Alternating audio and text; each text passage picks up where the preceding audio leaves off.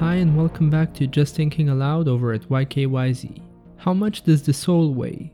Duncan McDougall, a physician from Massachusetts, tried to answer this question at the beginning of the 20th century. He hypothesized that souls not only exist but also have physical weight and attempted to measure the mass lost by a human when the soul departed the body. McDougall attempted to measure the mass change of patients at the moment of death, and one of the results he got was that a subject lost 3/4 of an ounce or 21.3 grams. You've probably heard this number associated with the soul, since this experiment inspired a movie with the same title, 21 Grams, directed by Alejandro Gonzalez and starring Sean Penn and Naomi Watts. The physician stated himself that his experiment would have to be repeated many times before any conclusion can be obtained. Join me in the next episode, where we will talk about the experiment itself and how the rumors of its findings have been greatly exaggerated.